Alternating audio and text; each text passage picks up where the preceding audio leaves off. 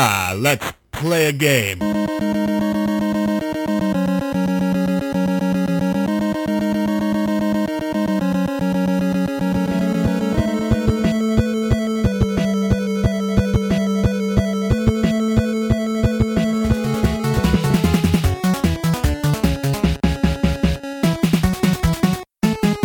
Is it worth it?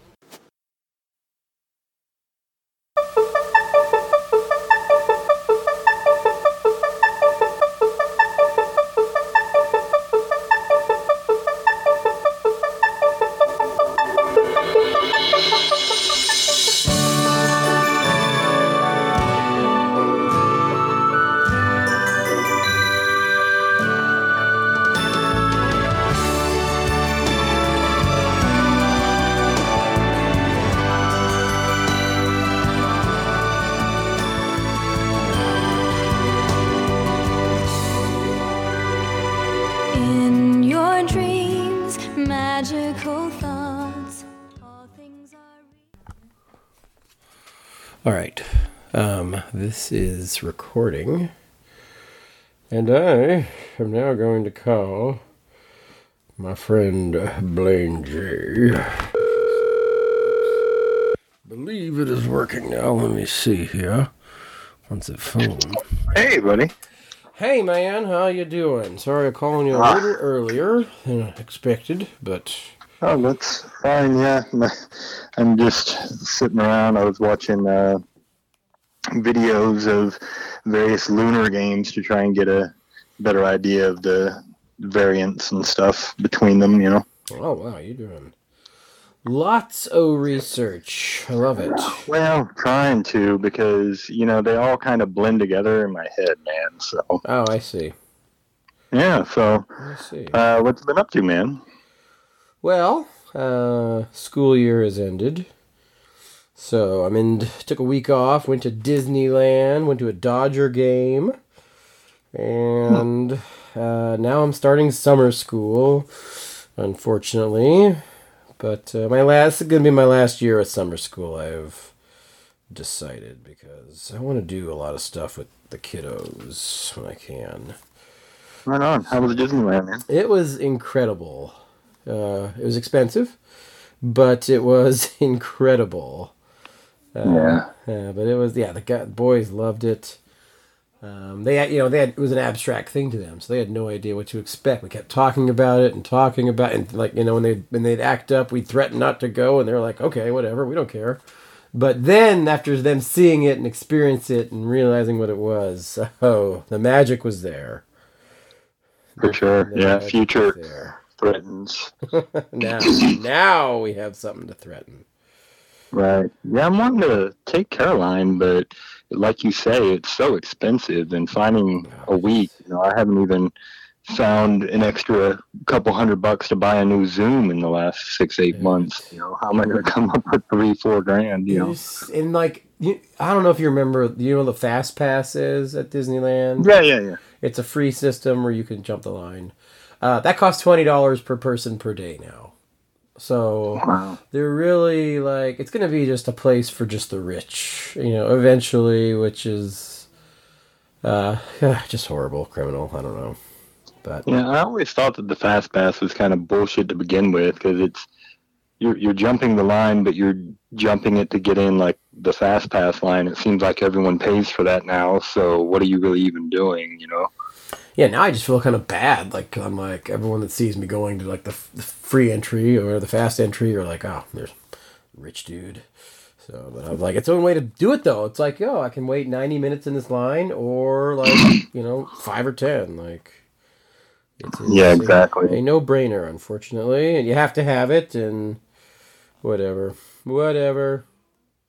Yeah, it's absolutely the same way at artist signings and stuff now too. Last time I went to a GP where you could get the Fast Pass and you can get up front and get your stuff signed, or you could wait in the quotations free line and be there for 6-8 hours sometimes, depending on the artist. So true. Yeah, same thing at Comic Cons. Yeah, Mm-hmm. I don't know. I guess that's just the way the world's working, and commerce, and Capitalism, I guess that's just. I guess eventually happening. you'll have to pay the fast pass, and then there'll be the fast pass or something. Oh yeah, I guarantee. Like, it's called the Genie Pass, and I guarantee they'll have like the Elite Genie Pass, where you get to go even. Right. Because right now, if like for a ride at Disneyland, you only get to use it once that day. So if I wanted to do Thunder Mountain or whatever, I could use the Genie Pass, but I couldn't use it at all the rest of the day. And I make you a bet.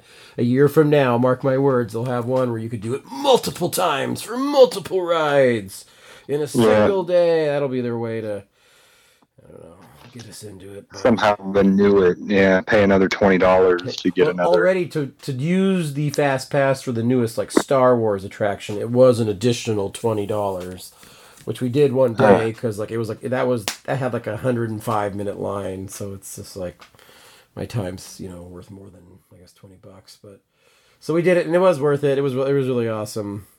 But yeah, cool. Jesus.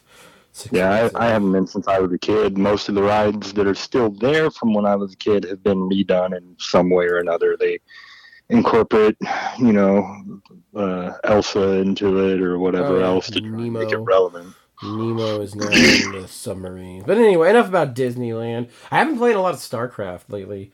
The last 3 weeks of school, all the seniors just disappear. So I have 3 classes full of seniors and literally no one there.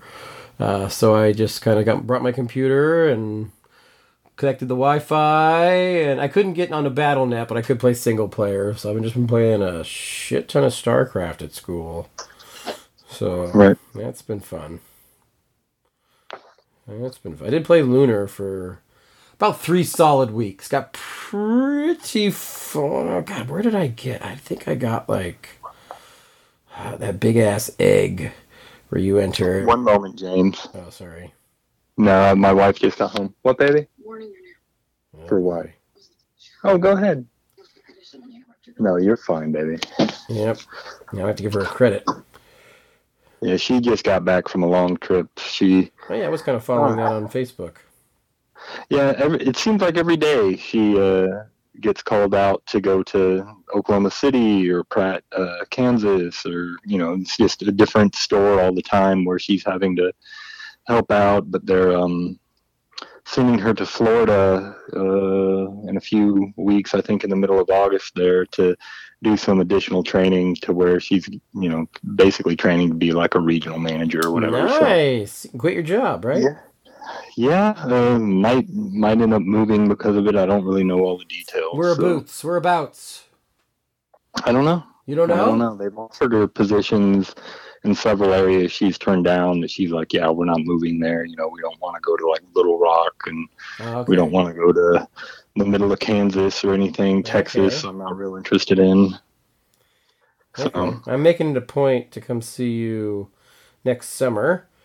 So wherever you are, you let me know, and I will come see you. Yeah, that'd be awesome. Yeah. I'll be sure to, take a week off myself or whatever. We'll coordinate that. That'd be great. Not that there's not a lot to do in Arkansas. I might be better off going to California. Well, I've never been to Arkansas. I know we could do Oklahoma. It's close by where you are, but. Oh yeah. I mean, OKC is 4 hours away, and it's a metropolis, and there are game stores and things we can hit up around here, and I do have a fairly substantial amount of video games and a game room, so it's not there's no ending of entertainment. Of course, I said not film it all, but record it all, so we'll have all kinds of stuff in the can. Oh yeah, it'll be fun. Yeah, I said the same things when Bjorn visited years ago. Now it's been 5 years ago. Yeah. We didn't spend a whole lot of time playing video games at the time. I think we drank and we talked about life a lot. And just I think he just needed a vacation from his home life, and it was fun having him around. He was absolutely one of the best house guests I've ever had in my life. Yeah, he's a cool dude. I follow him on Facebook also, and I'm always interested in what he's up to.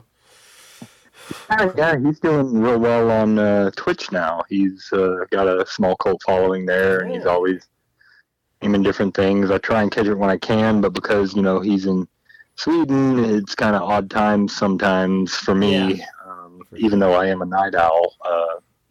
I'll be working or whatever, and see he's going live. Sometimes I'll catch him when I'm at the gym, which here lately I haven't been going. It's just, I don't know, the summer drains my energy. I haven't been in 6 days now, which might as well be a month, it feels like.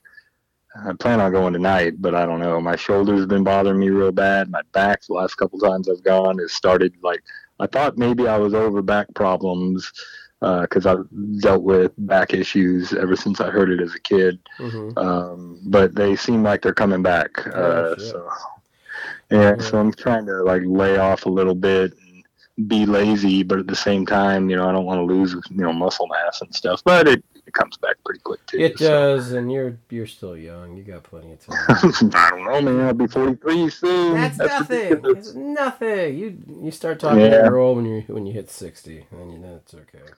Do some yoga. I plan on trying to lift until then, and once I hit, once I'm nearing 60, if I'm still going to the gym, I see those guys, and there's a few that are in good shape and stuff that are, still going, but they have to go like twice a day just to maintain, Absolutely. And I'm not prepared to make lifting my life.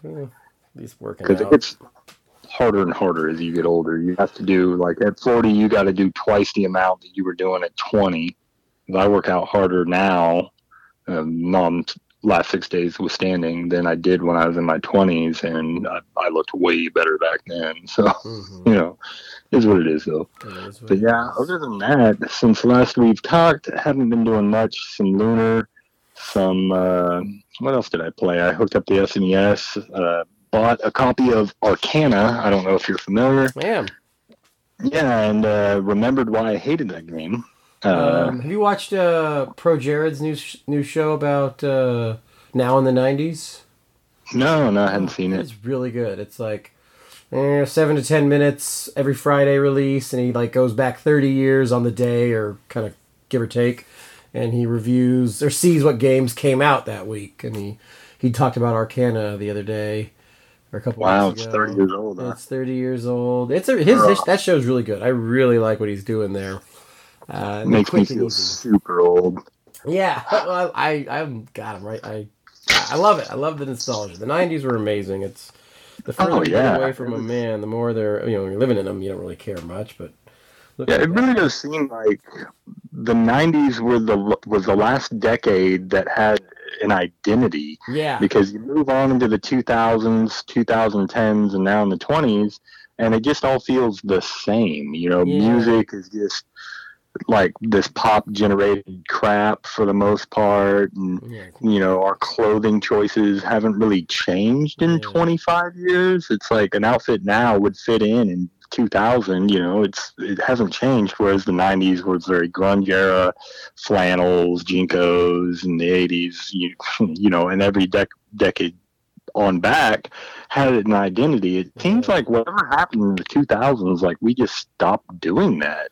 Yeah, and I'm anxious to see if like 10 years from now, because usually it just takes time for those ideals to develop, but I don't think they will. I think you're right. I think the 90s are the last era or decade of identity. You're right, and it's weird, man. We'll see if it happens. I don't know. Maybe it's because like the iPhone, like nothing's really changed. Like we had iPhones in the 2000s, late 2000s. Yeah. We still have them now through the 2010s, and we still have them now. They've gotten better and different, but it's like been the same thing. It's not gone through it has, but it hasn't gone through a big revolution. It's very, very strange. Yeah. Okay. I would have thought by now, like video game consoles would have phased out, that there'd have been some new like music, revolution, I guess, like with the 60s and the 90s. Mm-hmm. The 70s. I mean, none of that has happened. There hasn't been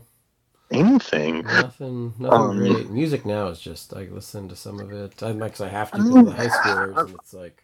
I dig some of it, man. I like Post Malone quite a bit. There's some. Most of it. Yeah, I like Adele, I guess, if you count her as contemporary. But for the most part, you hear, these things that get played on the radio anyway, and it's just absolute trash. Yeah. It feels like it's generated by a robot, through some kind of algorithm. There's no heart or soul in 90% of it, and that's what's so refreshing with someone like Post Malone is he sounds different. You know, had I listened to him when I was 20, I probably wouldn't have been into him. But because he's so different from the norm now, he's, you know, credited as being a musical genius or whatever. Yeah. And, you know, he's very, very good. I don't want to take anything away from the guy, but, absolutely. But yeah, it's just, it's really weird. It's a strange time we live in. Man. It's a strange time. It is a strange time. But, hey, did you hear about the Sega Mini Part 2? And it might have Shining Force 3 on it, although it's supposed to only be released in Japan, but... That was, yeah, I saw that, and Popful Mail as well, which went from being a $50 game 3 years ago, or $70 or whatever in that range, to being like a $500 game now. Which I had planned on having that game be on the show at some point, because it's a really great like action RPG, you know. Mm-hmm. But unfortunately, I think we've been priced out. I have a copy, but you would have to buy a Sega CD and a Popful Mail unless you were to emulate it. What is the game called? Popful Mail. Popful Mail? Yeah, it's another Working Designs title that they brought over, and it's a lot of the same, you know, stuff as in Lunar, where it's like a lot of quirky humor. Yeah. It's animated really well. It plays a bit like side-scrolling Zelda would be the best way to describe it. But you do gain 3 characters as you progress through the game, each having their own unique abilities. You know, Popful is this bounty hunter, and then you gain, God, I can't remember the wizard's name. There's a wizard that he has, you know, additional abilities that complement Popful, and then later on you unlock I think his name is Gaw, G-A-U. He's like this little monster character that can fly and has, you know, again, additional abilities. It's reminiscent of like Bucky O'Hare or something like that, where each character brings something to the table and you use them throughout. But it is balls hard. I mean, just brutally difficult. As a kid, I could get through like Gauze, you know, like him joining, but I couldn't get much past that. And as an adult, I went to play it, and I couldn't beat the first boss. I spent a good 30 minutes fighting the first boss over and over, and I was just like, I don't know how I ever did this as a child. This is just ridiculous. It's one of those games that they upped the difficulty on exponentially because they were worried about people renting it and beating it in a weekend and then not buying the title. So yeah, silly ass thing. Or returning it. Mm-hmm. Which, well, let's hope this thing materializes and makes its way to North America, because I think there's a large library of games that are virtually untapped and inaccessible to most people. Like a lot of people, like our friend Alex Skix on Discord, get in the Discord. You know, he's the hugest Shining Force fan you'll ever meet. You know, he famously, for us anyway, joined our review without having to replay it at all. He just knew everything from memory. And, you know, he's never gotten to play 3. And then there are guys like you and I who have, you know, managed to obtain copies of 3 and played it. But unfortunately, here in the States, we only ever got the first installment of that. It'd be like if you were playing Final Fantasy VII and it ended at the end of Midgar.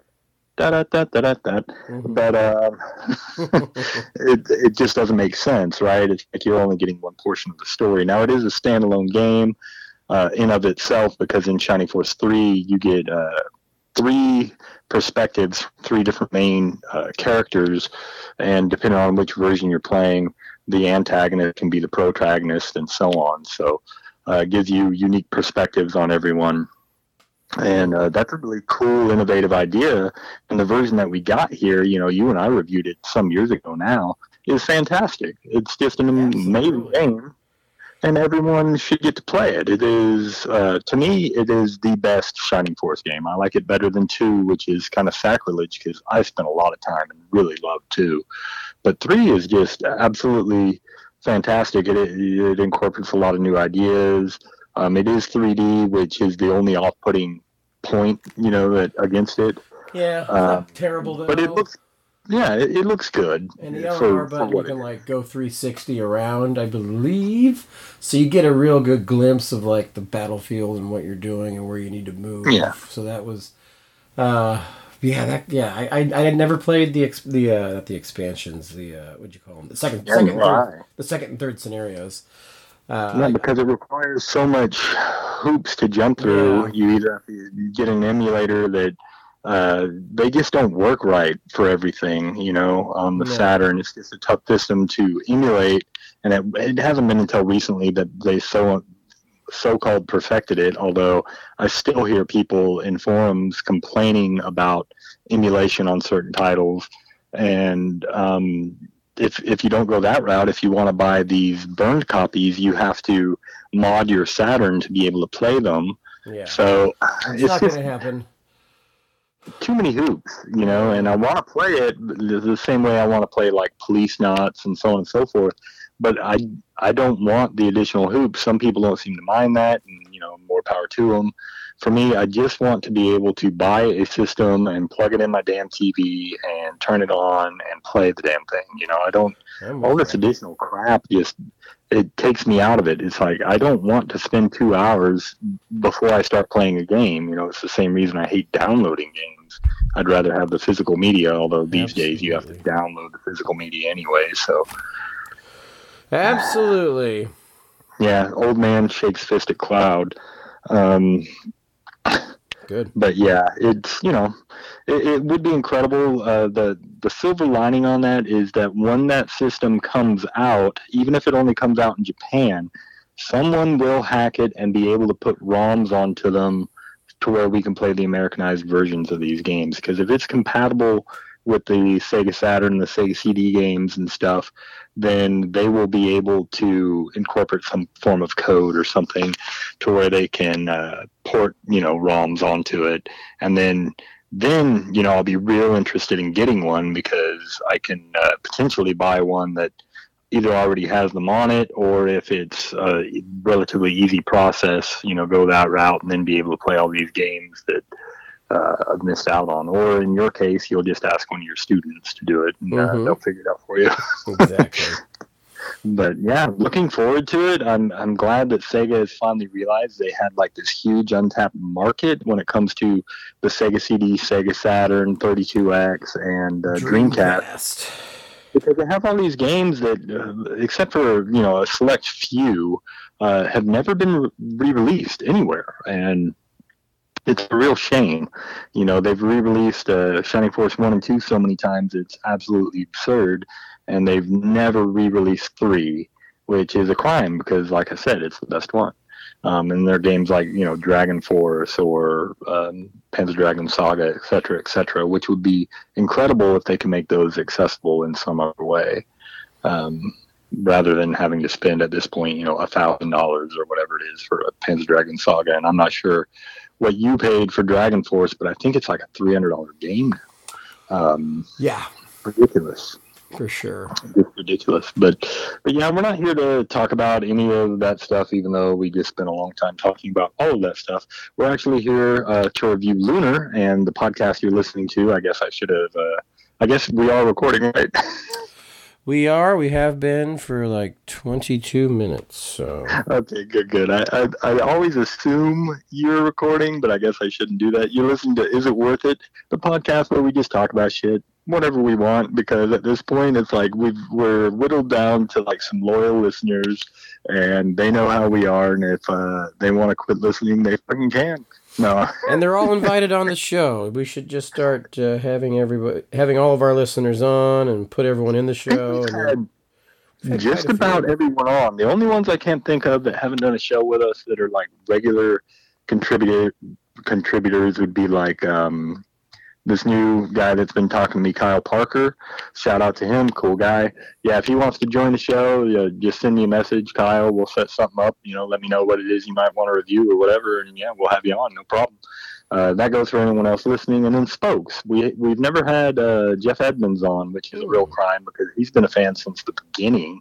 And he actually had, I'm not sure if it's still running. I was subbed for a while, but he had a podcast that was going through all the episodes of the show Reboot.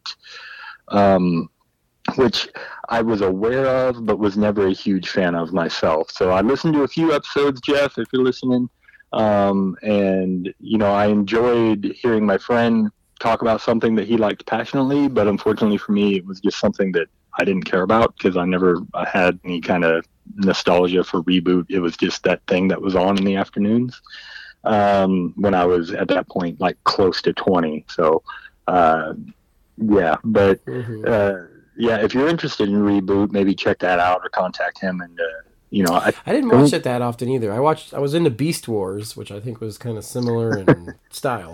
But you kids, yeah, you were so much, just 3-4 years younger than me isn't a huge difference now. But when you go back in time to when I was 20 and you were like 16 or whatever, it's like you were still probably watching those type of shows and I was not. It's just like me and like my underclassmen, that when I was a senior and they were freshmen, they were watching Power Rangers and I could give a shit about Power Rangers. They were playing Pokemon and I don't give a fuck about Pokemon. That came out when I was 18. By then I was like, I'm too old for fucking Pokemon. So I never got into it. I don't have that fever that all these kids a couple years younger than me do. And I say kids, they're nearly 40 now, but they're just feverish for this shit. And I'm like, oh yeah, I'm aware of it, but me, it was Ninja Turtles and He-Man and things of this nature, Thundercats, big on Thundercats when I was a kid.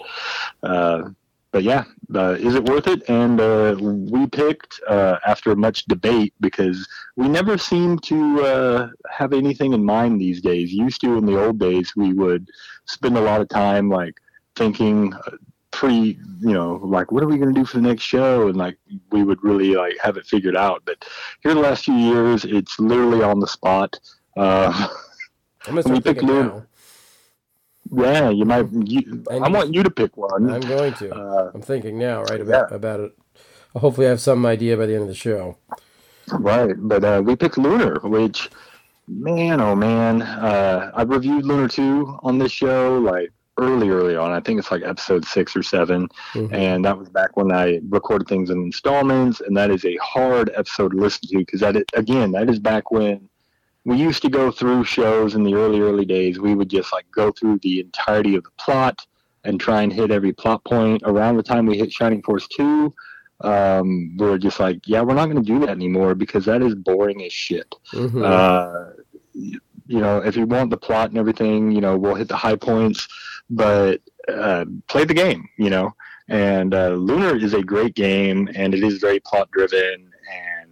I have a lot of history with this game. I don't know your history, but for me, this came out in 92, and I didn't get a hold of it until, I think, 94, when a friend of mine that we called Wordsworth, or Words for short, because he looked very dorky, and I rented a Sega CD because he was a Genesis kid, and we rented Lunar with it, and absolutely fell in love with it, but we were completely unaware of how to format the system, so we were unable to save. And we just played as far as we could get, and then had to turn it off. And then the next time we rented it, it was the same thing.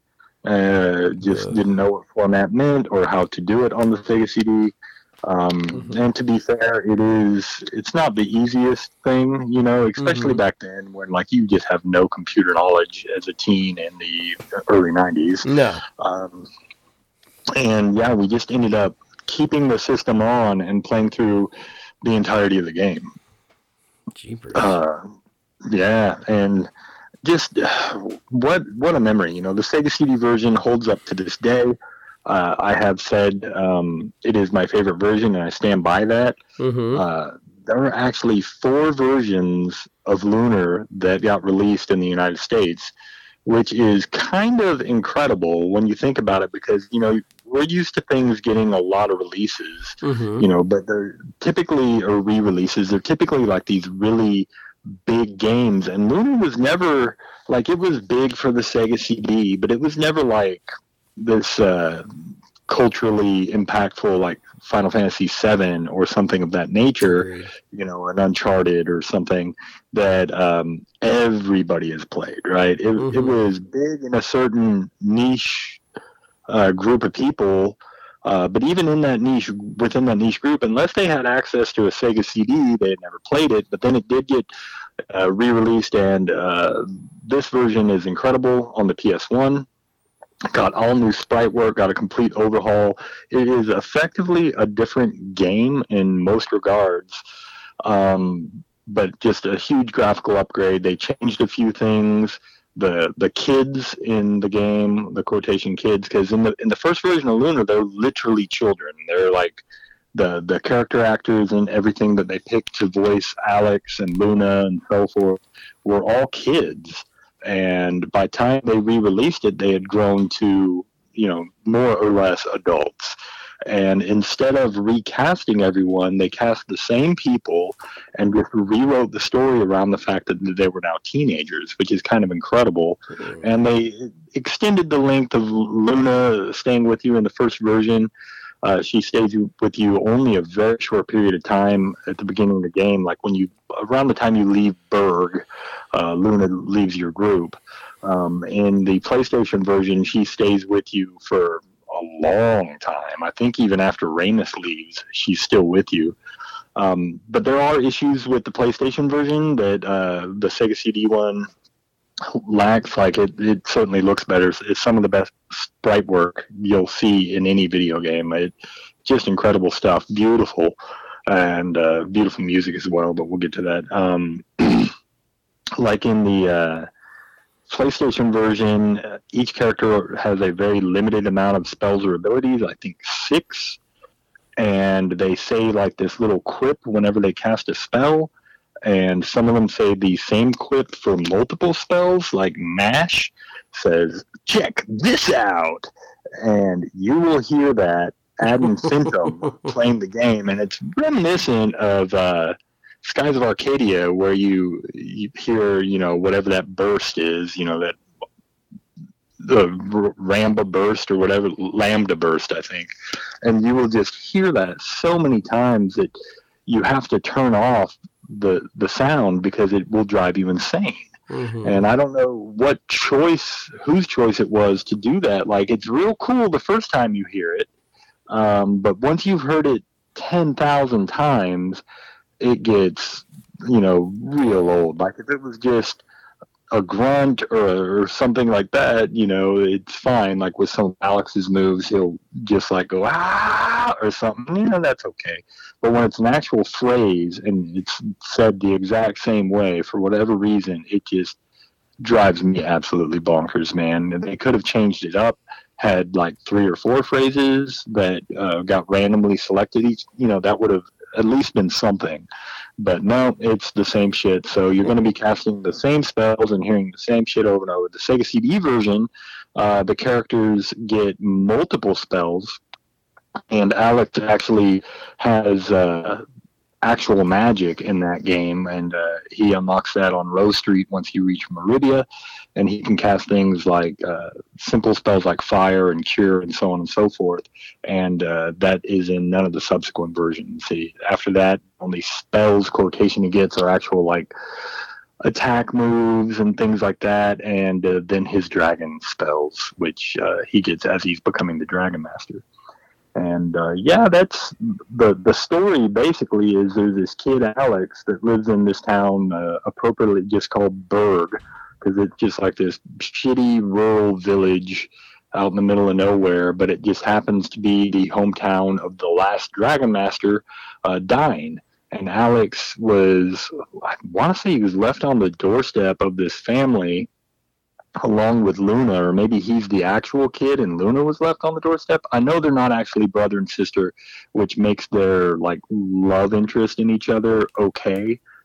Even though it's weird to think that they got raised since birth together in a home as brother and sister, and now they're like in love.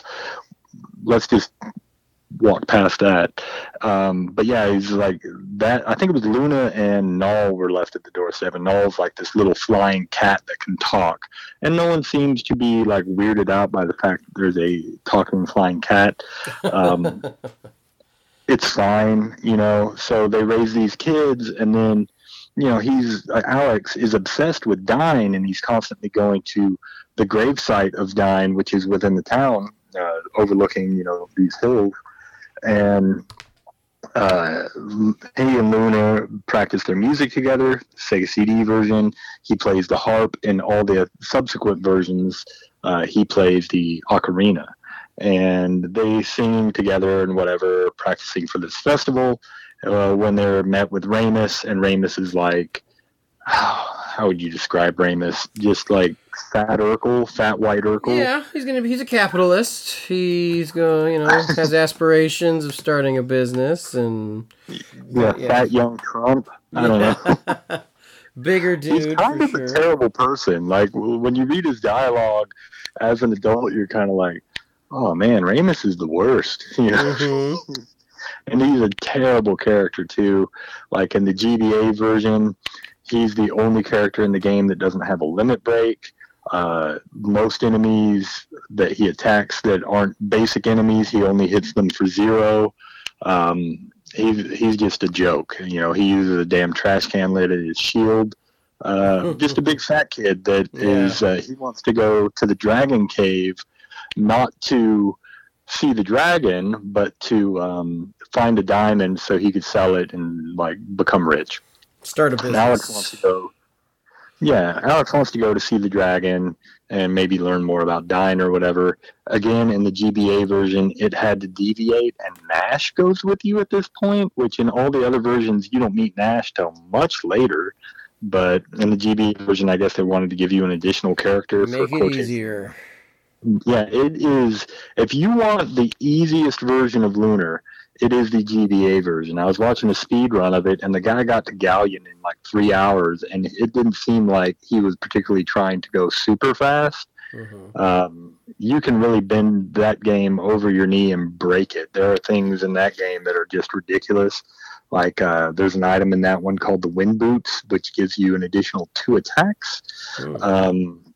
Which attacks in this game are super important because it's kind of like a grid-based system, although you don't see the grid. Yeah. And your characters can attack things within proximity to them, and they attack the amount of times that they are able, which, you know, Alex and Kyle by the end of the game are attacking 3-4 times. I think Jessica can attack twice, and then Nash and Mia, being your magic users, only attack the once. Really, all the magic users in the game are largely useless most of the time, and it really is the Kyle and Alex show for most of the game. But yeah, you have Nash in that version, but you go to the Dragon Cave and you meet up with Quark, who is like this incredibly old and wise dragon, and he sees within you the potential to become the next Dragon Master. And again, if you take Nash with you, it's because Nash is wanting to become the Dragon Master, and Quark kind of makes fun of him and says, you know, you will never be a Dragon Master. I'm sorry, kid. But he sees potential in you. Then he gives you his diamond. And in every version, he mentions as you're leaving that, you know, it's actually just one of his turds. Mm-hmm. And I thought that was like the height of humor. Hilarious. At 12. Yeah, it's just a mud snake that he hands you. Mm-hmm. And then you use that to go on an adventure where you're wanting to travel to Meribia, which is this big town, to be able to sell it. And, you know, your story goes off from there, and you go on your quest to become a Dragon Master. You have to meet up with the 4 dragons, and you meet all these characters along the way. Go to the Magic City of Vane, which is like this floating city, so fucking cool. Where think Hogwarts, but it floats on an island in the sky, and the only accessible points are through these teleportation devices. And you get to meet all the heroes of yore as well, which is really fucking cool, because there's this whole story that you get hints of, and there really needs to be like a Lunar made where you can play that story, and they kind of allude to that in the PSP version, where you get to play like the very last dungeon as the heroes of yore, which is cool, except for the voice acting, which is absolutely terrible. But like, if they could create a game where you got to play as Dragon Master Dyne and Lamia and Master Mel and Galleon, that would be incredible. Was it Lufia where you get to play as like the... Yes, yeah. That is the game where you get to play as like those gods or not. Yeah, the second game you're actually playing the guys that die at the beginning of the first Lufia. Yeah, that's right. And the second game is the only one worth playing. Yeah.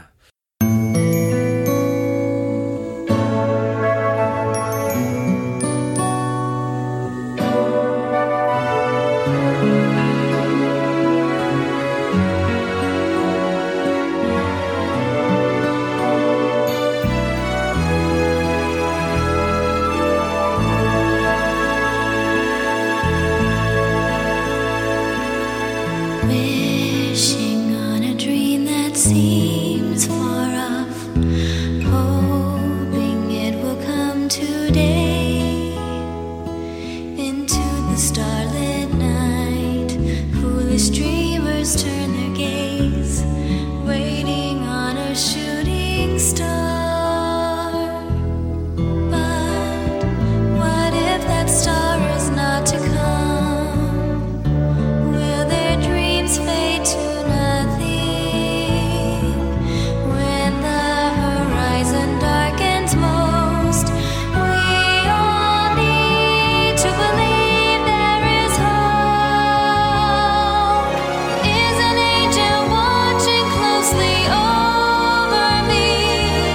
Can there be a guiding light I've yet to see?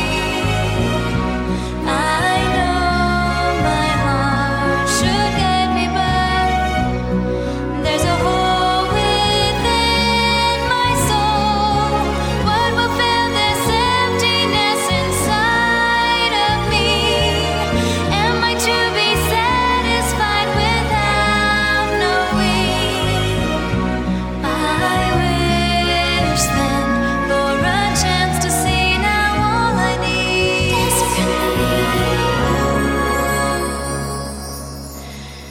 is my star to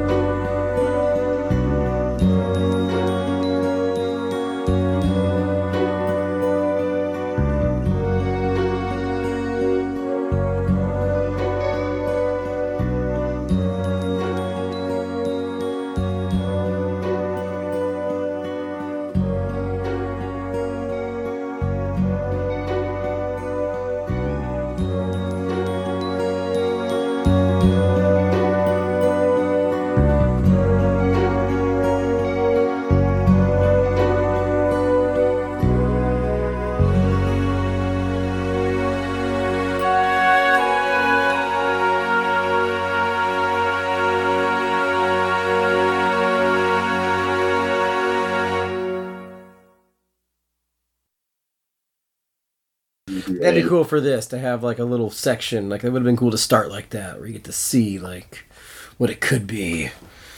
Yeah, and you do on the PSP, but again, it's just the last dungeon, and you do get like hints of just how powerful those four heroes were, because throughout the game, depending again on the version, like Galleon joined you for a brief period on, I believe, both the PlayStation and the Sega CD version.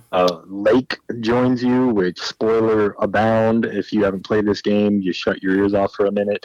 Lake is Dragon Master Dyne, although he gave up his powers to save you as a baby. So, yeah, he joins you for a bit. And these characters all like level 90 plus, and they're able to one-shot anything they come across. I remember as a kid, I played the Sega CD version, and when Galleon, again, spoilers, but this happens at the beginning of the game, Galleon kills Quark in an attempt to kill all the dragons so that he can take Althena's power. And he kills Quark, and he tricks you into showing him Quark's location. And when I saw that, I reset the game, and I tried to let enemies, like I unequipped Galleon, and I tried to let the enemies just beat Galleon down to 0 HP so that he would be dead. That doesn't work. It took for frickin' ever, and he just kills Quark no matter what. It doesn't matter. Yeah, that's just a story point. Even though narratively, he was at 1 HP or whatever it was, somehow managed to beat Quark. But yeah, they're just incredible. Galleon has all these spells that can just absolutely decimate any enemies, and then Lake attacks like 4 times a round and has all these like really cool skills that do just massive damage. And then you get to fight against Master Mel in certain versions, and he's just an incredible fighter. You never get to interact with Lamia because she's either under Galleon's spell or is she sick? I can't recall. At various points in the game, she never really joins you, but you do have interactions with her, and you get to play with her daughter, Mia, and she's, I guess you'd say, the best magic user in the game, but her and Nash both are kind of useless. And you also get to play with Master Mel's daughter in the way of Jessica, and they're beastmen, so they have like almost cat-like features and pointy ears. They're pretty cool, and Jessica's a priestess, so think of her more like a cleric. She can attack fairly well, and then she has a lot of like really nice healing spells and stuff. So she's actually useful somewhat, whereas for me, most of the time, I didn't find Nash or Mia useful at all. They largely just defend because you get through a battle faster, not having to worry about those idiots, and just let Kyle and Alex do all the work. Once you get Kyle, and he's like this kind of barbarian-looking guy, and he guards the border of I think it's called the Nazca Barrier, and he's the ex-boyfriend of Jessica, and of course they end up getting back together. Everyone has a love interest in this game because Lunar is all about music and love, and so Nash's love interest is Mia, even though she seems throughout most of the game to be completely uninterested because she's the daughter of the premier of the Magic Guild, and then he is basically like Galleon's assistant, and he portrays you at multiple points in the story because he's a little piece of shit, and I hate Nash. Like when he died, I would just leave him dead. I don't care. He brought nothing to the table, and I hated hearing "check this out." He's just a terrible character. Like hashtag get rid of Nash. And yet, my roommates back in the day, that was their favorite character because he was so stupid. And you do meet other characters throughout the game that join you briefly. I already mentioned like Lake and Galleon, and you also meet another character named Tempest that is really badass. He's like of the Plains tribe. And you help him through almost a side quest to progress the game where the girls get sick, and he joins you because his girlfriend Freshka, the fresh maker, they all get sick with this disease that I guess only affects women, and he helps you to defeat the Black Dragon so that you can lift the plague. But yeah, you get as you're progressing through the game, you get the blessings of the 4 dragons. And then you go to try and defeat Galleon, who's trying to kill all the dragons so that he can take Althena's power to conquer the world, basically. But he uses all the dragons' power that he kills to power up this big machine. I think it's called the Grinder. I don't remember. Anyway, it's like this big war machine he's going to use to I think he uses it to shoot Vane out of the sky. And he's going to destroy all these cities with it, and so on and so forth. Of course, unbeknownst to Galleon, another big spoiler, so close your fucking ears. There's one dragon that's still alive, and that dragon is... No! For sure. Yeah, it turns out that talking flying cat is Quark's kid. Yep. And he's been placed, in with you for safety reasons, I guess. And because Null is still around, Galleon isn't able to fully... conquer Althena, who, spoilers again, it was Luna all along, your kind of incestuous relationship that you have going on is with a goddess that is actually thousands of years old that chooses to become mortal periodically to kind of, I don't know, like get to know her people or whatever better. But while she's in mortal form, she doesn't remember anything about being a goddess. And I remember the null thing was huge. Like that blew our minds. For sure, it back was, when we were kids. I couldn't believe it. I was like, no fucking way, and it's so obvious. Yeah. But man, as a kid, that was such a big reveal. I was like, no way, Null's a fucking dragon. Yeah, we didn't own this game growing up. It was we had a kid up the street owned it. A kid up the street owned it.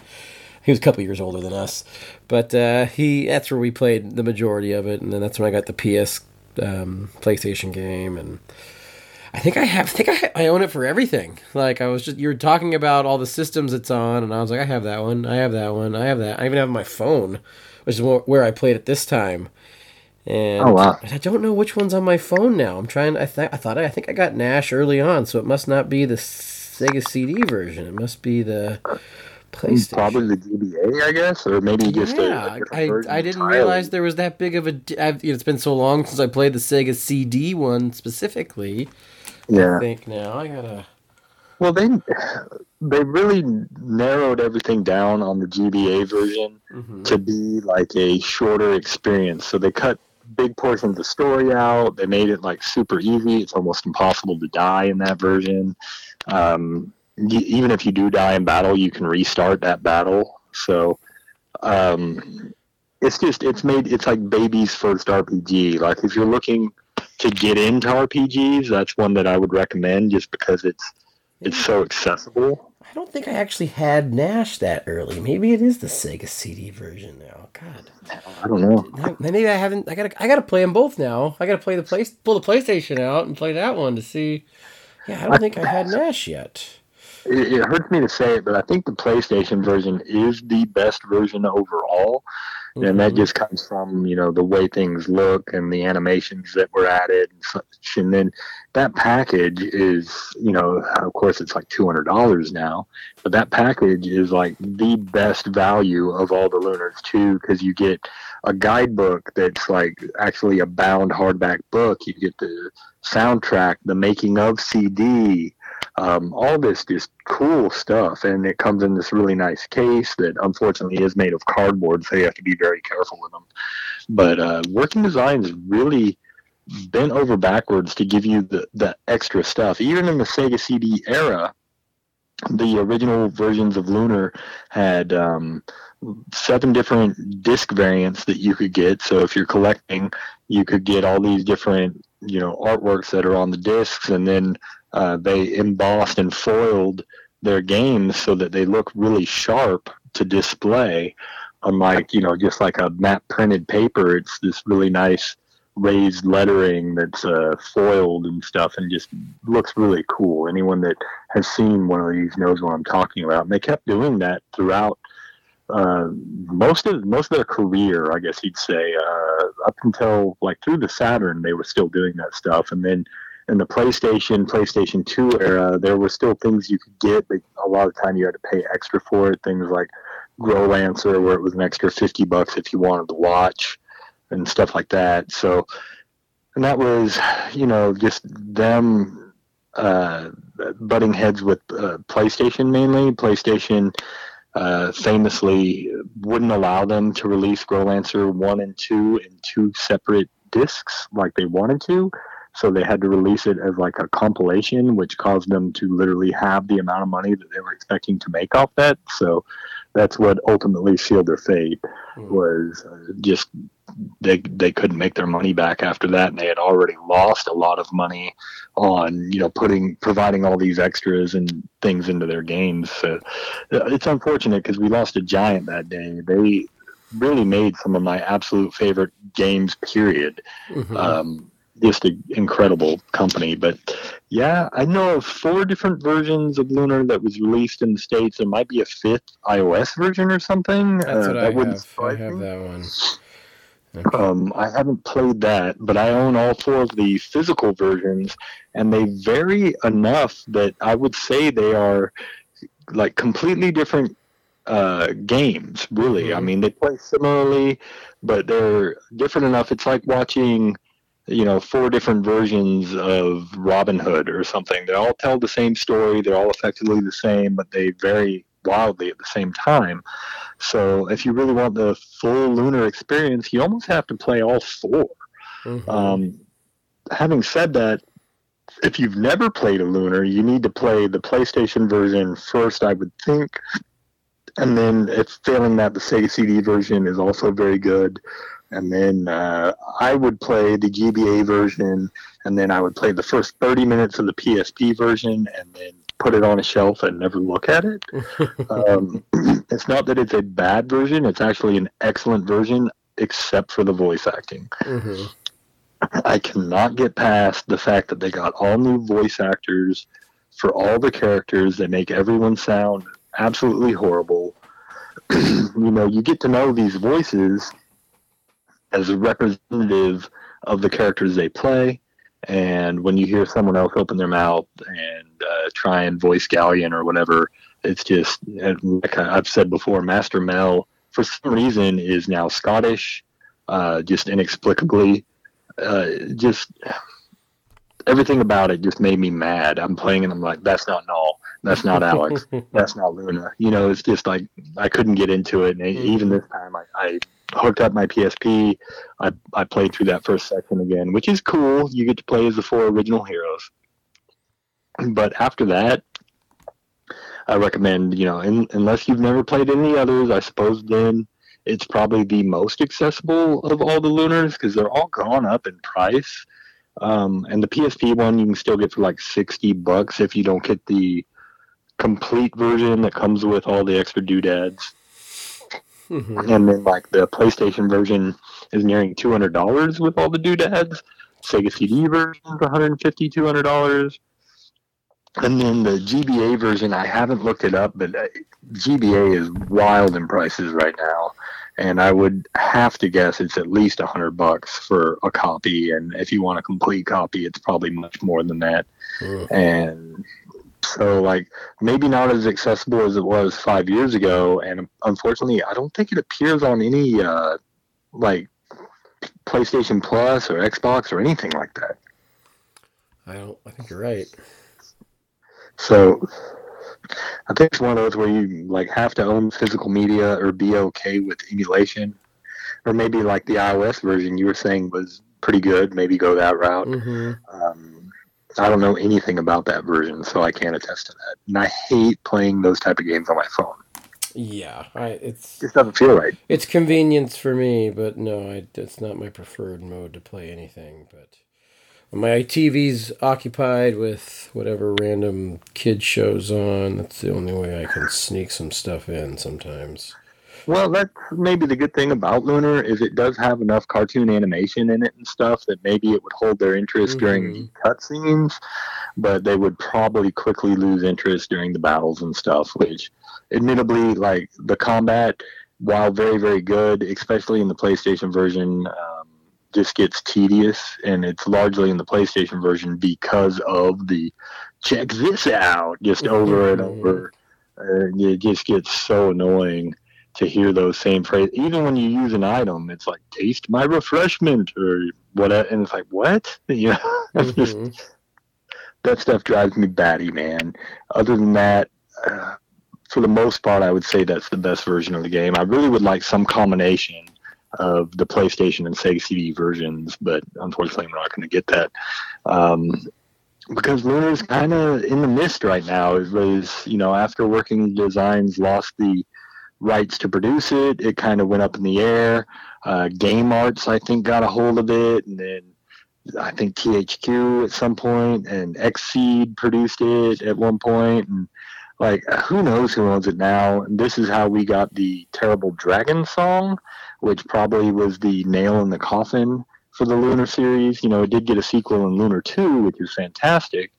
But the only other Lunar game that I'm aware of is Dragon Song for the Game Boy DS. And that thing is quite literally, I mean, it's worse than Arcana. It's one of the worst RPGs I've ever played in my life. It is just every bad decision you could make, they just put it in an RPG. It's worse than Pure Solar, and I hate Pure Solar. Don't start again. Yeah, I know. That game is so bad. But Dragonsong literally hurts you for running. If you use the run button, every step you take takes 1 HP off. You get hurt. And it doesn't come back. It's not like you can like stay stationary and it'll slowly refill. No, you just have to use healing items. So if you want to run, you constantly have to be healing. Things like that. You can't target individual enemies during battle. I mean, it's a ridiculously bad game that they were literally just banking on the good name of Lunar, and unfortunately, those few of us that bought it were just utterly destroyed by it. I remember I got my copy for $5, and I felt like I paid $6 too much. I bought it well after the fact, and it's the only game I can remember in. God, what was it, Game Informer? I used to have subscription to that for years because of GameStop, and it's the only game I ever remember getting rated a 4.5. I don't think I've ever seen anything lower than that.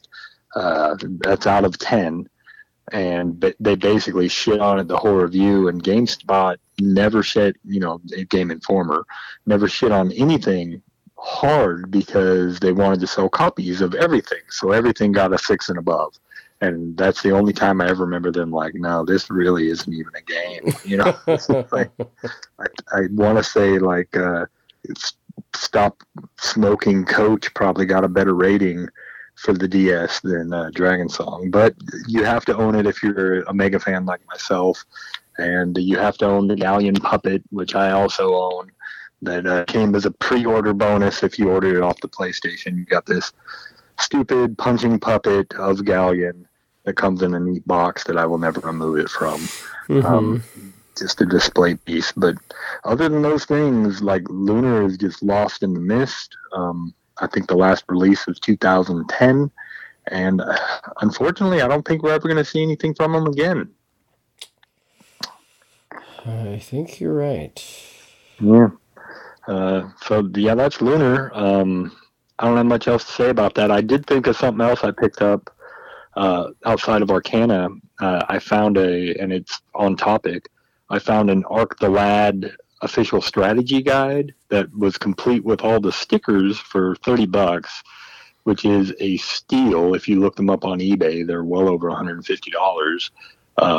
So that's about all I've gotten. As for I just happened to look up and see it and go, oh yeah, I got that too. And Arc the Lad is another game that Working Designs brought over here that is just incredible. It's actually a compilation of, I believe, 4 Arc the Lad games.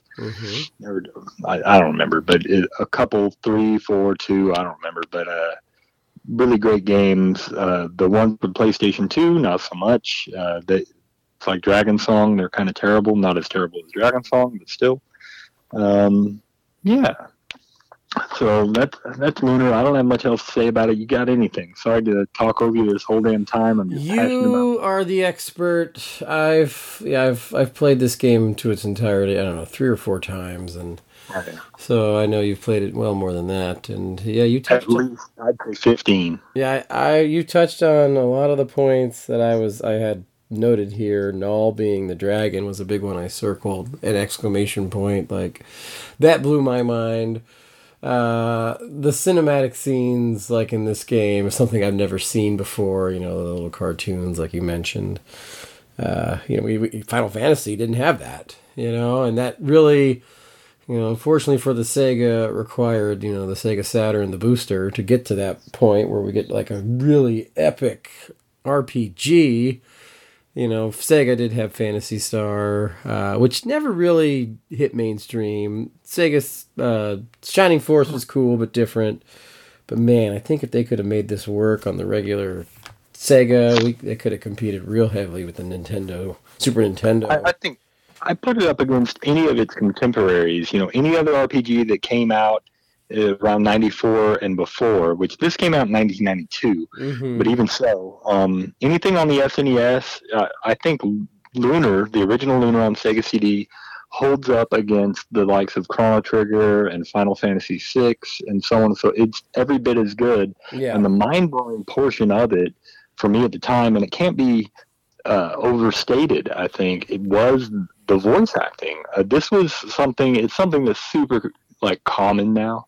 Mm-hmm. But at the time when this came out, to have a video game talk to you, I mean, I remember things like The Adventures of Bayou Billy and The Three Stooges had like minor voice clips and stuff, you know, and you would hear, you know, like Earthworm Jim say groovy or something. But, you know, to have something like full speech and dialogue between characters and stuff, just mind-blowing. And it can't, like I said, it can't be overstated. And not only that, but we're talking about the infancy of this type of technology. And Lunar and Snatcher were the two that really hit it out of the park right out of the gate, where they hired actual voice actors, people with talent, to do these things. Everyone that, you know, voices a character on these games sounds fantastic, except on the PSP. And they make you feel for these characters like you normally wouldn't. It fleshes them out in a way that the written word doesn't. And as such, you know, and because these characters were so well written and had such great individual personalities on their own, every character felt like a real living, breathing person. And it just added to the experience, you know, that you're going through these trials and tribulations. And when, you know, things happen in the game, you actually feel emotion towards them rather than, you know, that's just my healer and you don't even know their first name or, you know, anything about that character. You know the narrative that drives Alex and that drives Jessica and so on and so forth. You feel for her when Master Mel is turned into stone, or Mia, you know, her mother Lamia loses her mind and it's taken over by Galleon, and so on and so forth. You know that Nash is trying to prove himself in the eyes of the guild and stuff, because he is kind of a joke even within the city of Vane. He's looked down upon and he's wanting to show the world that, you know, he is worthy, and so on and so forth. All the characters have reasons for what they're doing, and that's something, like I said, that's fleshed out by the voices a little bit more, and something you didn't see in all RPGs back then, too. A lot of times, characters, especially in some games I don't want to shit on, but like Suikoden or, you know, other games of that nature, where you have just a plethora of characters, and some of them literally just join you for no reason. You know, you're leaving town, and it's just like, hey, I'll join you. And you're like, but why? You're willing to, you know, sacrifice your life effectively, or give your life over to me for what reason exactly? Just because I happen to walk through your town, or, you know, whatever. And everything has a reason narratively, and it's told in a simple but very concise way within Lunar. And yeah, like I said, you can't overstate that, or the fact that the music, a lot of it has, you know, hired singers, and they sing. Now, is it the greatest tunes in the world? No, but they are catchy. And the Sega CD opening cutscene is one of my favorite songs from any video game, and it's terrible. It's like this mud butt rock, and I'm sure I'll play it as the outro. And it, you know, it's when all the land is troubled, and there's, you know, goofy ass lyrics, but it's great, you know. And also, Lunar is the first game I can ever remember, at least on the Sega CD version, where there's additional gameplay after you beat the game. That's something that wasn't the norm back then. Now, you know, you beat a game and you can still run around the world, complete side quests or whatever on a lot of these RPGs. Back then, that wasn't the case. But in this game, after major events, you could go back, you could talk to characters, they would say whole new things, or if someone joined your party and you searched the same, you know, like boudoir or whatever in Luna's closet, Luna might have something to say about it.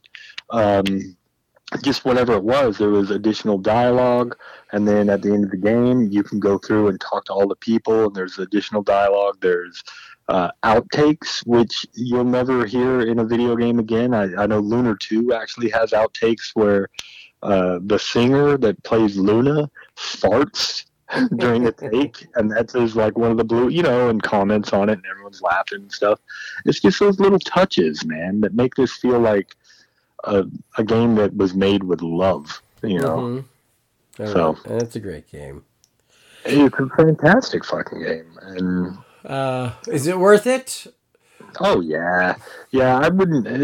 Like the price on this thing is, it's out of hand, but because it's really the only way you can get it, it's like I think if you're a true fan of RPGs and you don't own or haven't played Lunar, start saving your pennies now because it really is something you should have in your collection. Or get the iOS. If you want to just play it, you don't want to spend it, but it's one you should have. Yeah. For sure. Whatever you have to do, this is, to me, it's a 10 out of 10. It's my favorite RPG, and a lot of that is nostalgia-based, but every time I go back to it, I'm like, no, this is just a fantastic fucking game, and it really doesn't matter what version you play. I say that, like, the GBA version is the worst version, and I stand by that, but that is still a fantastic version of the game. There's really, like, if I were to rate it, it'd be like a 9, out of 10, and it's, I have to say a 9 is bad comparatively to the other versions. That's ridiculous.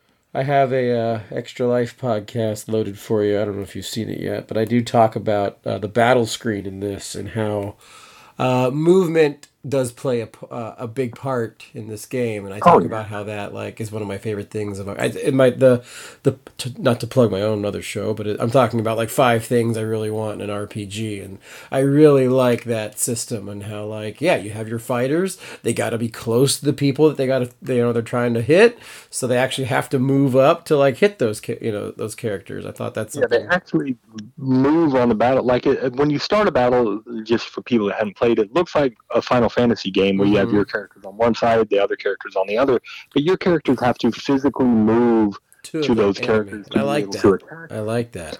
And you could set them up and how they're going to be before the battle. So you could have guys way up front, you can have guys way in the back, and And it's important to do so because you want your wussy ass mages back in the back defending like the shits they are. Yeah, no, and you have that in other Final Fantasy games, but it's just front row, back row. This, you really get a sense of no, these guys are actually in the shit, and these guys are no, on the other side of wherever they are, as far away as possible. So because if they are further away, they won't get hit at all because the enemies can't attack them from that distance unless they have a projectile attack. So you really it gives you more of a sense of depth. It makes it more realistic. It makes it more engaging. So the combat isn't so just boring masha kind of game, which it still kind of is a little bit because your characters will move toward the enemies you point towards.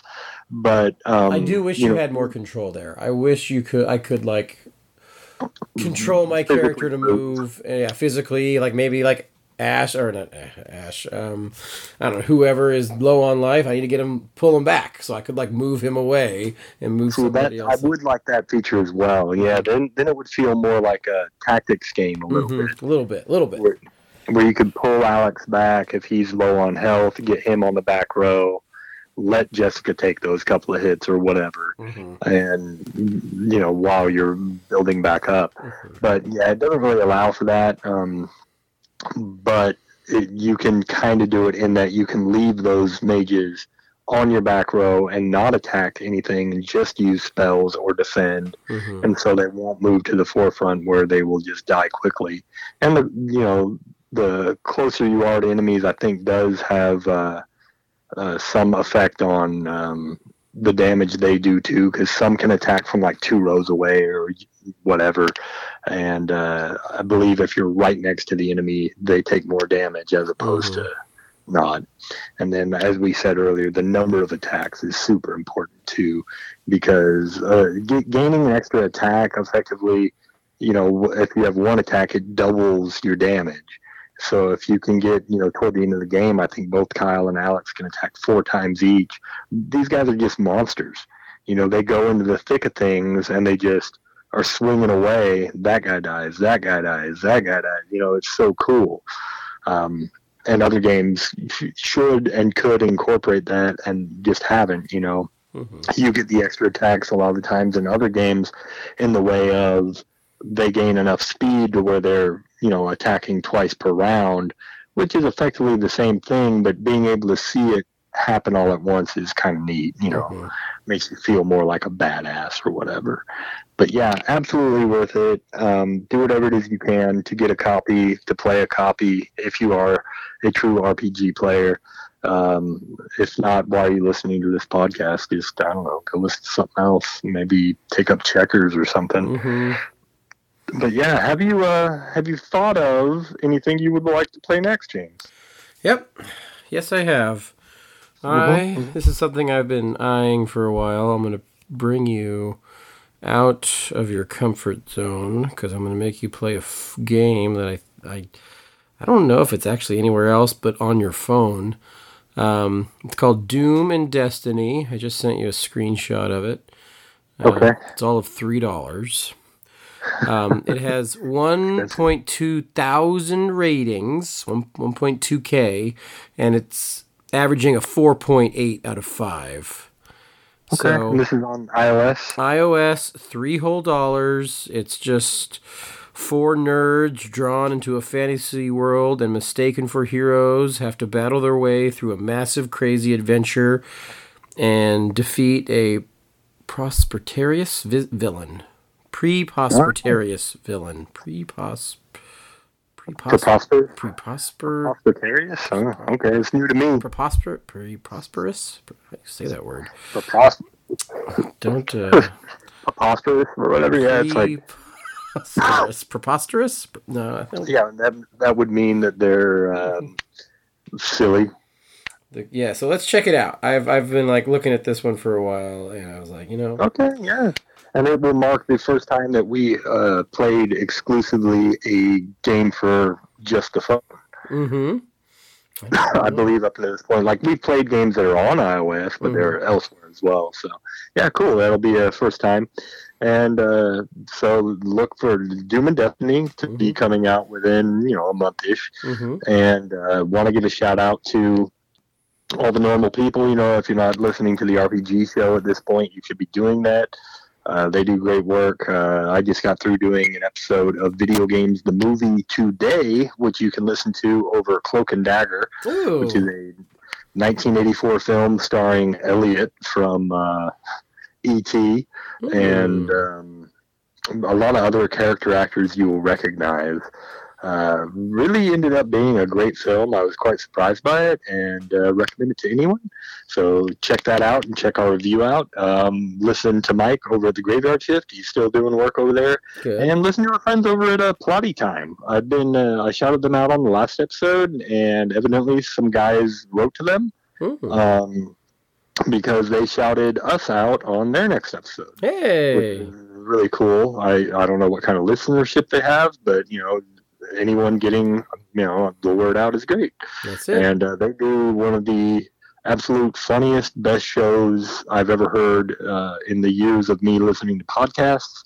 I look forward to their show every week. These guys are lifelong friends. They're all about my age, and they just discuss the plot of video games without actually having played them a lot of the time. They'll watch plot synopses and movies on YouTube and then decide whether or not they want to play the game based off that. And it's a really great community they have over on Reddit that you can join, and you can see a lot of my artwork that I have created for the show. They challenge their listeners every week to do some really silly things. Things like one of the characters on the show calls himself Trump Slap. They challenged everyone to have him dunking a basketball over Bruce Lee, LeBron James, and Dr. J. And I made artwork of that. So you can see things of that nature on Reddit and hopefully like it, and that would be great. That Reddit community is just called /or whatever, Plotty Time. That's PLOTTYTIME. And yeah, if you're looking for something to listen to, you could do a lot worse. They've got 300 plus episodes. Just great stuff. They put out stuff every week, unlike poor James and me that have lives and can't really do that if we wanted to. Not yet. One day. They have the means, and I don't think any of them have children. So they just get drunk and play a lot of games, talk about movies and stuff, and they are, like I said, hilarious. So yeah, check that out. Other than that, I don't know what else to say other than what can they do until next time. Keep it retro. And we'll see you next time. See you later. Later, James. All right, that was good. Yeah, I thought so. Good episode. I'm sorry I was long-winded about Lunar, but I really liked that game. Yeah, that was you, man. No problem. Not a problem. All right, buddy, I'm going to go to sleep. I have to get up early and teach a summer school class online, kind of. All right, man. This was good. Check out this game. See how it goes. Doom and Destiny. I'll probably download it tonight. Great. All right, talk to you later. Later on, bro. See ya.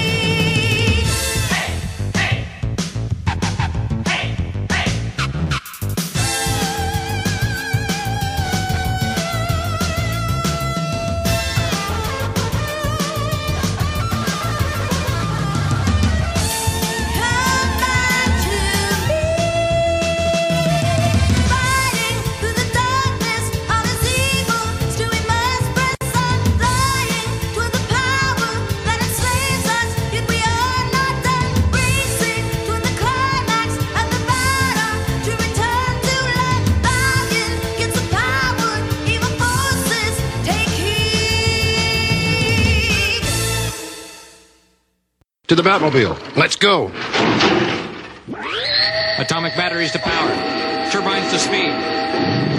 Roger. Ready to move out.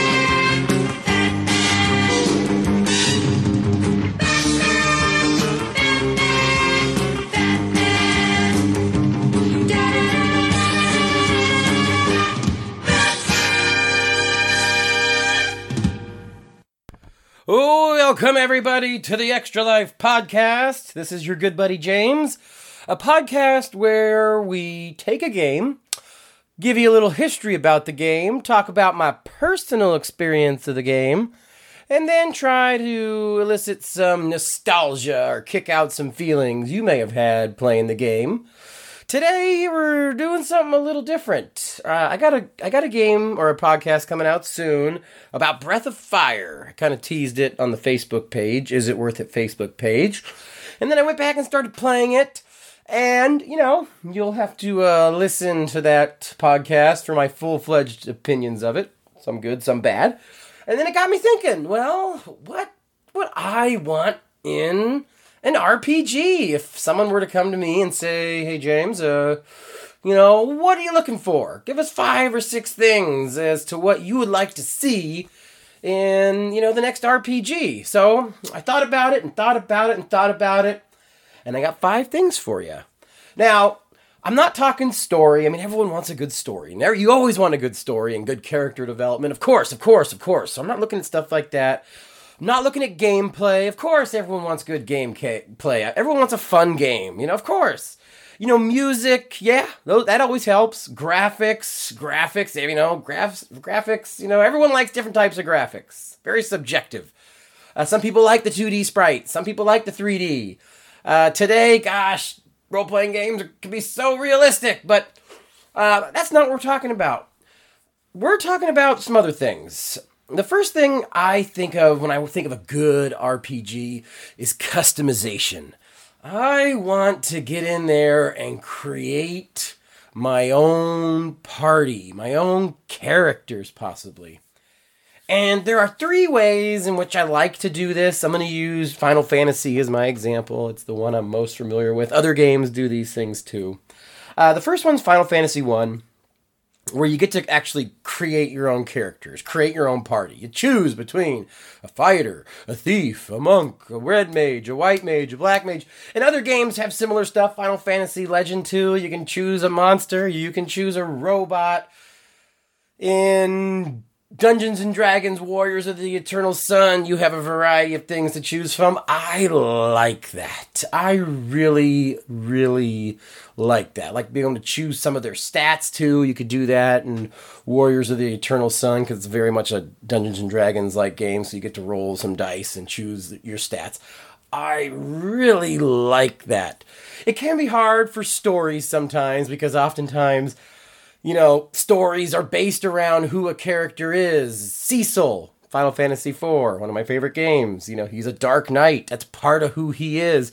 He later becomes a paladin. It's part of who he is. So if I'm able to create a character that goes through a similar story arc, it might lose something. Same thing with Final Fantasy VI with Terra. She's half Esper, half human. If I'm creating the character, It could be tough for the writers to create a good story when, basically they're just plugging whatever name that you created as this character into the story. It could be difficult. Could be. So I get why that's not always a thing that games always have. Another thing they could do is Final Fantasy V, where you have your set 4 characters, or 4 or 5 characters. They progress through the story, but you are able to change their jobs. You can choose, how many jobs were there? 20 different jobs? Ninja, fighter, white mage, black mage. You basically change the character throughout the story, and I like that. Again, you can customize a lot. If you want to have all fighters, you can have all fighters. You want to have all wizards, you can have all wizards. If you want to have all dancers, you can have all dancers. That's another great way games could have customization and have these preset characters. Might help out with the storyline a little bit. If you're building a story and building a specific character. The third one is Final Fantasy VI. This one, you have a bunch of different characters with all unique characters with their own abilities. And whatever characters you bring into your party, there's your customization. Now, having a lot of characters, could also hurt the storyline a little bit because who is the main character of Final Fantasy VI? We all say it's Terra, and we're all pretty much, it's very arguable. You can argue anybody, which is cool in its own right. But I can see why it might be hard for writers. But I just love it. I love all 3 of these methods, all 3 where you can just get to create your own party. It makes it feel more your own. Now, the funny thing is, one of my favorite games of all time, like literally in my top 3 favorite games of all time. Now, when I say favorite, nostalgia heavily leans in there. I don't mean it's the best games of all time, but Final Fantasy IV. And in Final Fantasy IV, you can't do any of these things. So very hypocritical for me to say that I like these type of deals, but my favorite game actually has absolutely none of them. I know there are later versions where you can swap out characters. I don't know who you'd swap out, though. I mean, the last 5 characters are pretty awesome. Edge, I guess, you might swap out for someone else, but I don't know. I've played those games. I haven't played enough at that last part where I am able to switch people out and see. I don't know. I just don't know what these characters would evolve into. Do they have other abilities that they didn't have previously? Anyways, that's not what we're talking about. We're talking about what I would like in a good RPG. The next one, random battles. adjustments. I like random battles. I'm fine with random battles. I don't care if I can see the characters on the screen or I can't. Final Fantasy largely, the first ones especially, you don't see the character. You're just walking around. You probably have an invisible clock on top of your head. Then when it hits 0, boom, you're in a random battle. Or you got Chrono Trigger, where you actually see what you're fighting ahead of you, and you can kind of, move around and get around them if you want. I don't care which one. I like the random battles, although I would make some adjustments. I like the Earthbound system. I like when your character gets too strong, random enemies start avoiding you, or maybe it's like a Final Fantasy game, you just suddenly have less random battles in like a particular area. You could walk around and, go all over the place and not fight anyone. Although I would say I'd like to suddenly have a random battle if maybe just some like ultra strong creature like attacks you. Maybe even a creature that is too powerful from where you are that beats you down. So there is that small sense of fear. But I do like how, it also would prevent ultra grinding. Some people just like to grind, and just mow through all the, bosses. That's I guess a fun way to play. I've done that before, so it is cool, but this would eliminate that and, put the RPG more back into like the skills sector as opposed to just the grind sector, which I think is a great way to do it. Now, if you are a person that just has to grind, you want to grind, maybe every town could have a training center or a gym or a coliseum where you could go there and, challenge enemies you've already fought before for experience. Or maybe that could happen at some point in the game where, if you need to grind, you can grind there. I like that idea, though, just how that Earthbound system. The next thing, the battle screen itself, I think Lunar had the best. I like how you had a separate screen and you could move. It kind of had a little Shining Force element where you can like move your characters around. I wish you had a little more control over exactly where the characters may have moved. But I like that. I like how movement plays a big role in the battle. It's not just your guys lined up. You got your front row, your back row, and the battle engages. I like how you can have guys in the front, in the back. Now, what I would adjust in Final Fantasy, you could have your regular attack. You could be attacked from behind. You could be in Final Fantasy VI. You could be, I think it was called pincered, where you're like in the middle and the enemies surround you. Or you could surround the enemies. What I would want to do is have there be, I don't know, like how you'd say it, like a startled response, where like every single battle, you may not be in the position you want to be in. Maybe if you see the enemy coming, you see the end boss, okay, you put your big guys in the front, you put your weak people with the ranged weapons in the back, you're set for it. Everything else, it's kind of random. Maybe if you're stronger characters, it's a little less random. If you enter into an unknown area, maybe then, you get surprised. So all of a sudden, the wrong people are in the front, or the wrong people in back, or you're all bunched together. I mean, in Lunar, you're able to kind of preset where everyone is. I think that's good. That is great. You should be able to do that, but the chances of you being in the right position when the enemy approaches, maybe 30% of the time. The rest of the time, you might just be slightly out of position, or maybe one character is just out of position. Just more of that. It would just add to the game, add a little, I guess, realism to the game, where you're not always going to see your enemies approaching. You could be surprised. And maybe if you're fighting inside of a dungeon or a castle or a house, suddenly the quarters are way cramped. Suddenly you can't get a bow and arrow to work, down a hallway. Those types of weapons are only used outside. And then with that, maybe, characters can switch weapons easier on the battlefield. You equip two things, a short range weapon and a long range weapon. So if you're out in the plains, you could all sit back and use your long range weapons more. Or if, again, you're in like a tight quarters, everyone's taken out their short range weapons.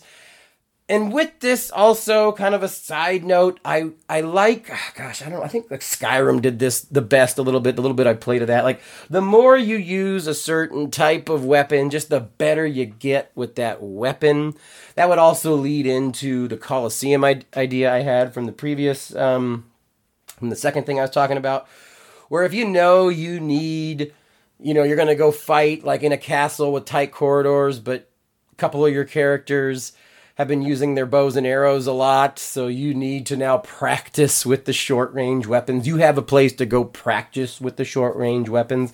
And maybe in those Colosseums, instead of bringing I like a party of 4, so I'll say a party of 4. Instead of bringing all 4 in there, you can only bring 1. That way, if you win the battle, hopefully you do, then that one character gets a lot more experience. I like that aspect where the fewer characters you have, the more experience you can gain. Most of Final Fantasy games use that idea. All right, number 4. World-changing event. Final Fantasy VI.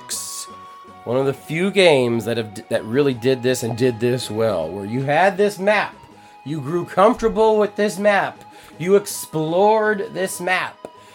And then it got dumped on its head, and everything sort of changed. Most things sort of changed. Some things were different. New areas were available. Towns moved. New caves. I like that. This would also, in an area where you were just super strong and all enemies are avoiding you, all of a sudden you're back to fighting tough enemies. Things moved around or new things were unearthed. So it would kind of bring new life to that same map all over again. I don't know a lot about computer programming, anything like that. I wish I did. If I could go back and redo this my whole life again, I'd probably get into computer programming.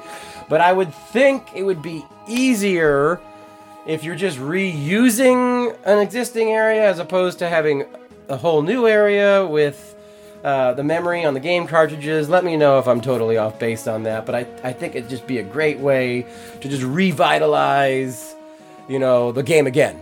Have your map and then maybe have certain towns, again, moved, destroyed, damaged, or just look different. Different people moved around. I like that idea. Really just refreshes the whole game for you. Last thing.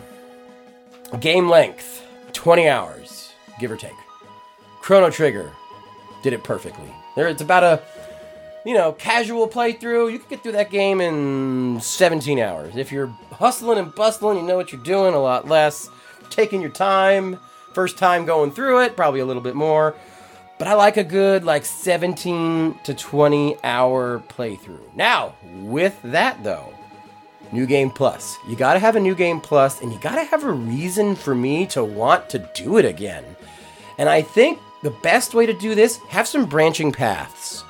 Not too many. You don't want to overburden the player, but 1, maybe 2 times, I'd say maybe 2 times during the game, you gotta make a choice. Choose to go down this path or that path. You gotta choose. You can't do both in the same playthrough. If you go down this path, you continue on through the game, 5, 6, 7, 8, 9, 10 hours later, you beat the game, then you think to yourself, what would have been the other way? Let's hit the New Game Plus, maybe mow through everything, keep your levels, keep your equipment, whatever, I don't care about that part. But now, you go through the other way. Try it again. Try this other method. And again, 1, I'd say maybe 2 would be good. 2 would be good. 2 wouldn't be overwhelming. You don't want to have to play through the game too many times, but I like that idea. Lands of Lore. Probably no one's played Lands of Lore, but Lands of Lore did that, where you had to choose which person or group to back. And if you chose this group, you fought the other group, and vice versa, and you got different weapons and armor at the very end, depending on which side you went with. So just something like that, maybe a different spell. If you go through this side, you get this spell. You go through that side, you get this spell. And I think 2 would be good. Go choose this, get this ending or maybe that ending. That's another thing, multiple endings. I loved how Chrono Trigger had the multiple endings.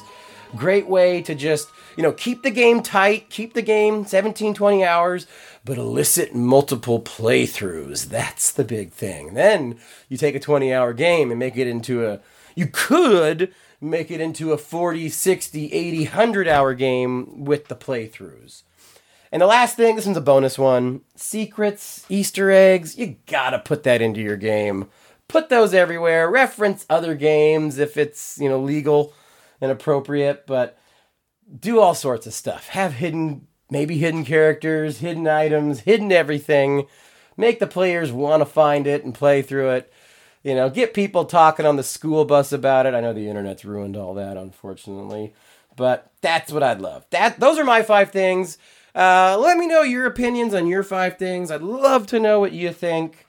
And that's it for me. If you want to reach me, goodbuddyjames@gmail.com. Facebook page, Is It Worth It podcast. Listen to the Is It Worth It podcast. It's amazing. Blaine and I have a new show coming out soon. I don't know when this is going to air, so I won't say what show it is, because who knows. But, yeah, I think that's everything. Please reach out. Love to hear from you. And until then, keep it retro. Beware his mocking of the undertow. One who takes the strongest below. Tell one who creates the thunder. One who took me under too.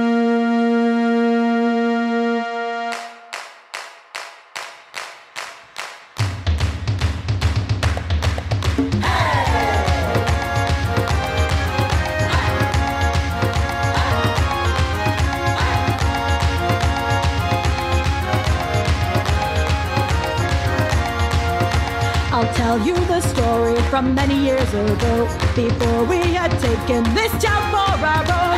A gruesome monster of the ocean was lurking upon the shores of our home. Our crewmen would leave and they'd seldom return, and those who did told of the beast who'd incurred the wrath of the gods who lived beneath the sea, the one they only called the king.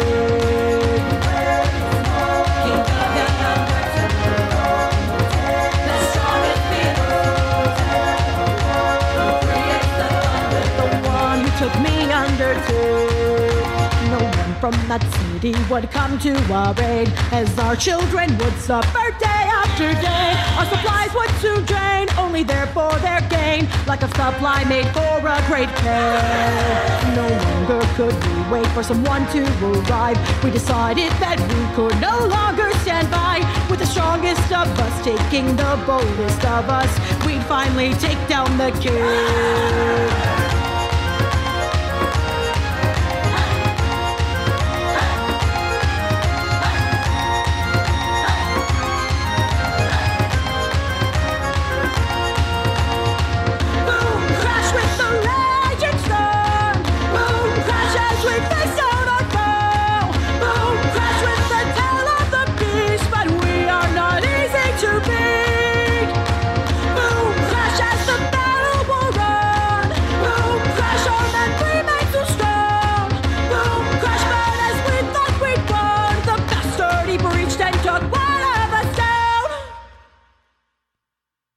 It was darker than night in the maw of the beast. All I could taste was my blood and the sea. But even as I knew the end was approaching, I knew he was waiting for me. You want to know what I did? So what did you do? You want to know what I did? What did you do? I'll tell you what I did. I screamed louder than lightning, burned the king inside out! Yeah!